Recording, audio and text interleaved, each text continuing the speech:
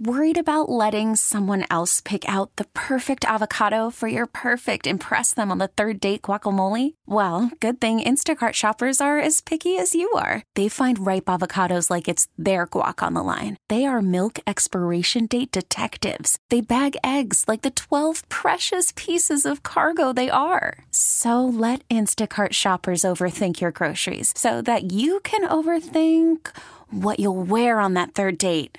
Download the Instacart app to get free delivery on your first 3 orders while supplies last. Minimum $10 per order. Additional terms apply. Back here on The Big Show, 617-779-7937. I see you guys lined up. We'll get back to your calls in just a bit. It's Pete Shepard and Kirk Minahan in today for Big O and Michael Holly on The Big Show, and joining us as he does every week, every Thursday.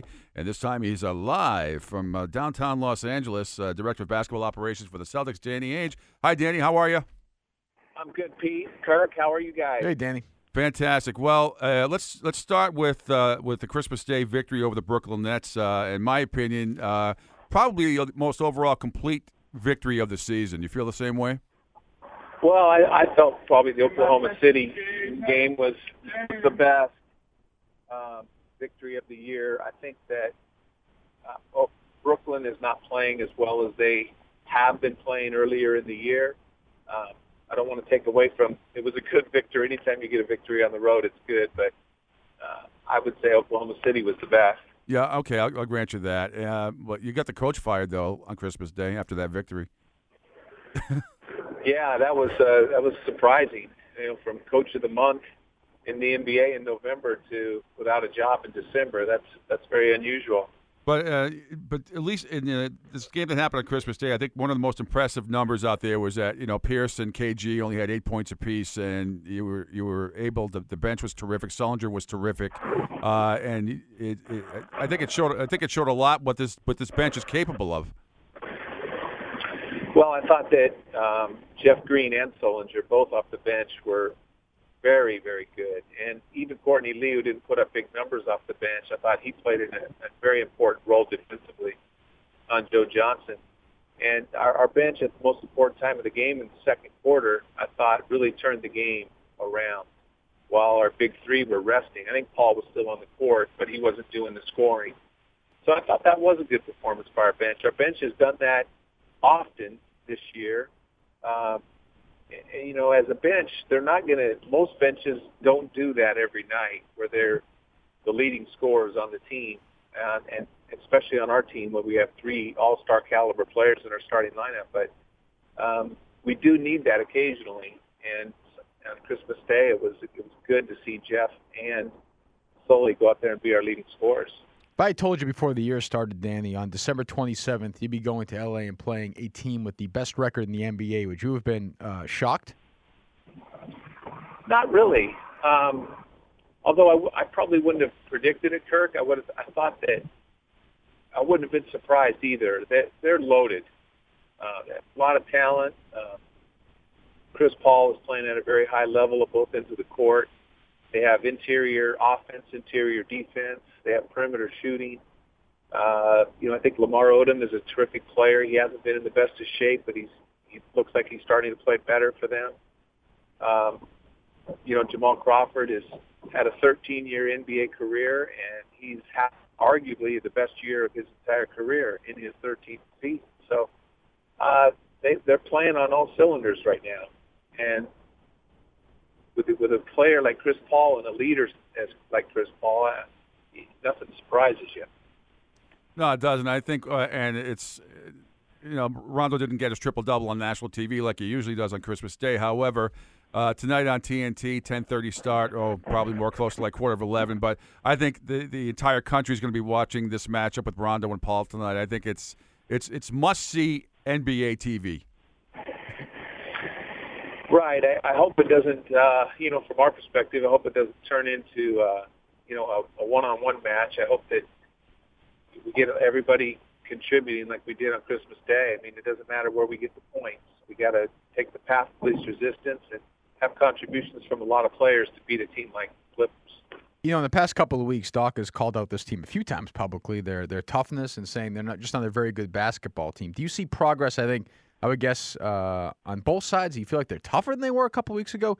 Do you see legitimate improvement? It's hard to put a lot of stock in the one Christmas win over the Nets, but are you seeing sort of the end of the line here, sort of what you built for this team, your vision when the year started? I've seen stretches of it. I've seen stretches of it in games that we've lost. I've seen a lot of good things. But, I always use the word resolve, and that's when I really know our team is focused and determined to play, when we can fight through the adversity of each individual game. And when things aren't going well, those 6-0 runs, those few turnovers don't turn into 18-0 runs. We need to limit those kind of runs, especially against the good teams.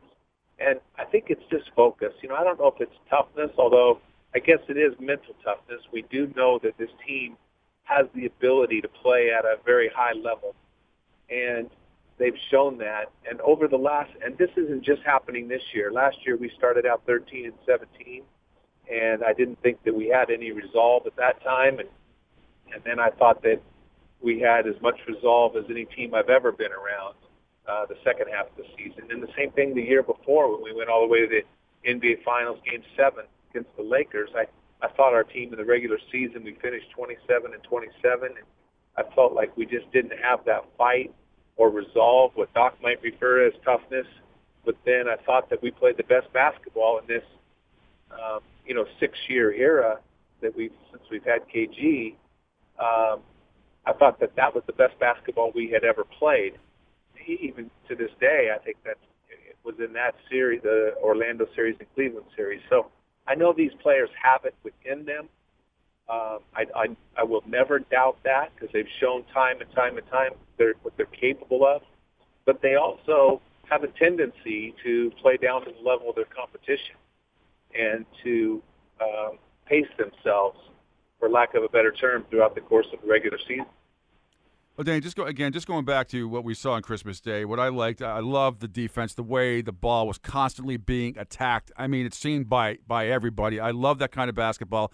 I love when you guys are playing, great transition basketball, making the extra pass, moving the ball around. I mean, that looked like the Celtics team we've seen peaking at higher levels back in last year at the end, and obviously in 2010 and 2008. No, it was a good game, no question about it. I thought our ball movement, I thought our focus defensively in our assignments, our defensive execution was by far better than the time before we had played New Jersey. So that was encouraging. And whenever you get a win on the road against a rival, it's a very good win. And hopefully we can build off that and just keep getting better at the execution part. Danny, the last two games in the D-League, Fab Melo, 24 points, 12 rebounds, and 11.5 blocks, I think he's averaging. Are you going to kind of wait and see with him? Is he going to stay there for a while, or has he done enough that you're starting to re-examine maybe if he can have a role in this team soon? Well, we're excited about what Fab is doing, and I'm excited about the development that he's made from the beginning of the season to now and where he is. I don't really want to disrupt his development right now. There aren't a lot of minutes or opportunities for Fab right now on our club. Our team is traveling so much, and we don't have a lot of times to practice. And so I think that right where he's at, where he's playing his minutes and he's getting all that attention and producing, getting some confidence, I think is a good place for him to be right now. What's been, I understand it's a different level of competition, obviously, but what's been your reports, or if you've seen them, what's been different with him down there versus maybe what was going on before the preseason, overall with him? Well, Fab is a talented player, and I think that he's just fitting in and learning our terminology. Mm-hmm. Coming from a different culture, Fab has gone through some tough times in the preseason. Losing his brother, I thought was a pretty tough time for him emotionally, along with just the transition from college to the NBA, the language barriers. I think there's a lot of things that Fab has to overcome. We're just trying to be patient as we can with him, and through his development, and just trying to look at the big picture. We're talking with Celtics Director of Basketball Operations, Danny Ainge, here on The Big Show. Danny, also, one thing that was frustrating, we had Max on yesterday. I asked him about this again, what happened in the Brooklyn game. That KG, that ridiculous double technical call with Wallace, When is this nonsense going to stop? What can you do or anybody? I mean, it's got to stop. It's ridiculous. I don't know. I mean, I thought it was. I didn't think it was the right call. But every game I watch, whether it's college or NBA or European games, there's always calls that I don't see it the way the officials see it. That's been going on for 35 years of my lifetime, so I'm sure that's not going to change anytime soon. I think that they're just trying to keep the game clean and not give anybody an advantage, try to stop all the nonsense and the extracurricular things that go on in the course of a game. And I think they thought that both parties were guilty of just actions that didn't need to happen in the course of the game, and it's just easier to, rather than blame one person, to not give any team an advantage and stop the nonsense. Is it frustrating for you and Doc and the players and it's an amazing number. We're so used to the Celtics playing on Christmas Day, but I knew it was bad. I didn't know it was this bad. The 29 games played, and the Celtics are 12-17 on Christmas Day. 28 of them have been on the road. I mean, are there that many concerts or ice shows booked at the Garden or the Fleet Center or wherever the name of the building was? Danny, wait a minute, Pete. You're telling me the players who are 23, 24 years old are going to be frustrated that the Celtics have played 29 games on the road? No, I'm Christmas? saying every Christmas the Celtics seem to play or always been playing on the road. One time in the history that they've played on Christmas Day, they played at home. That's a little crazy to me. Right. Well, I think that it would be nice to play at home. I think everybody would like to be at home at Christmas, but it's just not, for whatever reason. I don't know the reasons, Pete, why we're not playing at home on Christmas Day, but, we don't control that. We play where they tell us to play. I watched that. It's funny you mentioned that, Pete. I watched that 85-86 Christmas game again in NBA TV, Danny. Well, you watch that game again, you hear guys say, that team could have won 70, 72 games. That's one of those games. How do you lose games like that? Up 24? Yeah, what happened? What happened?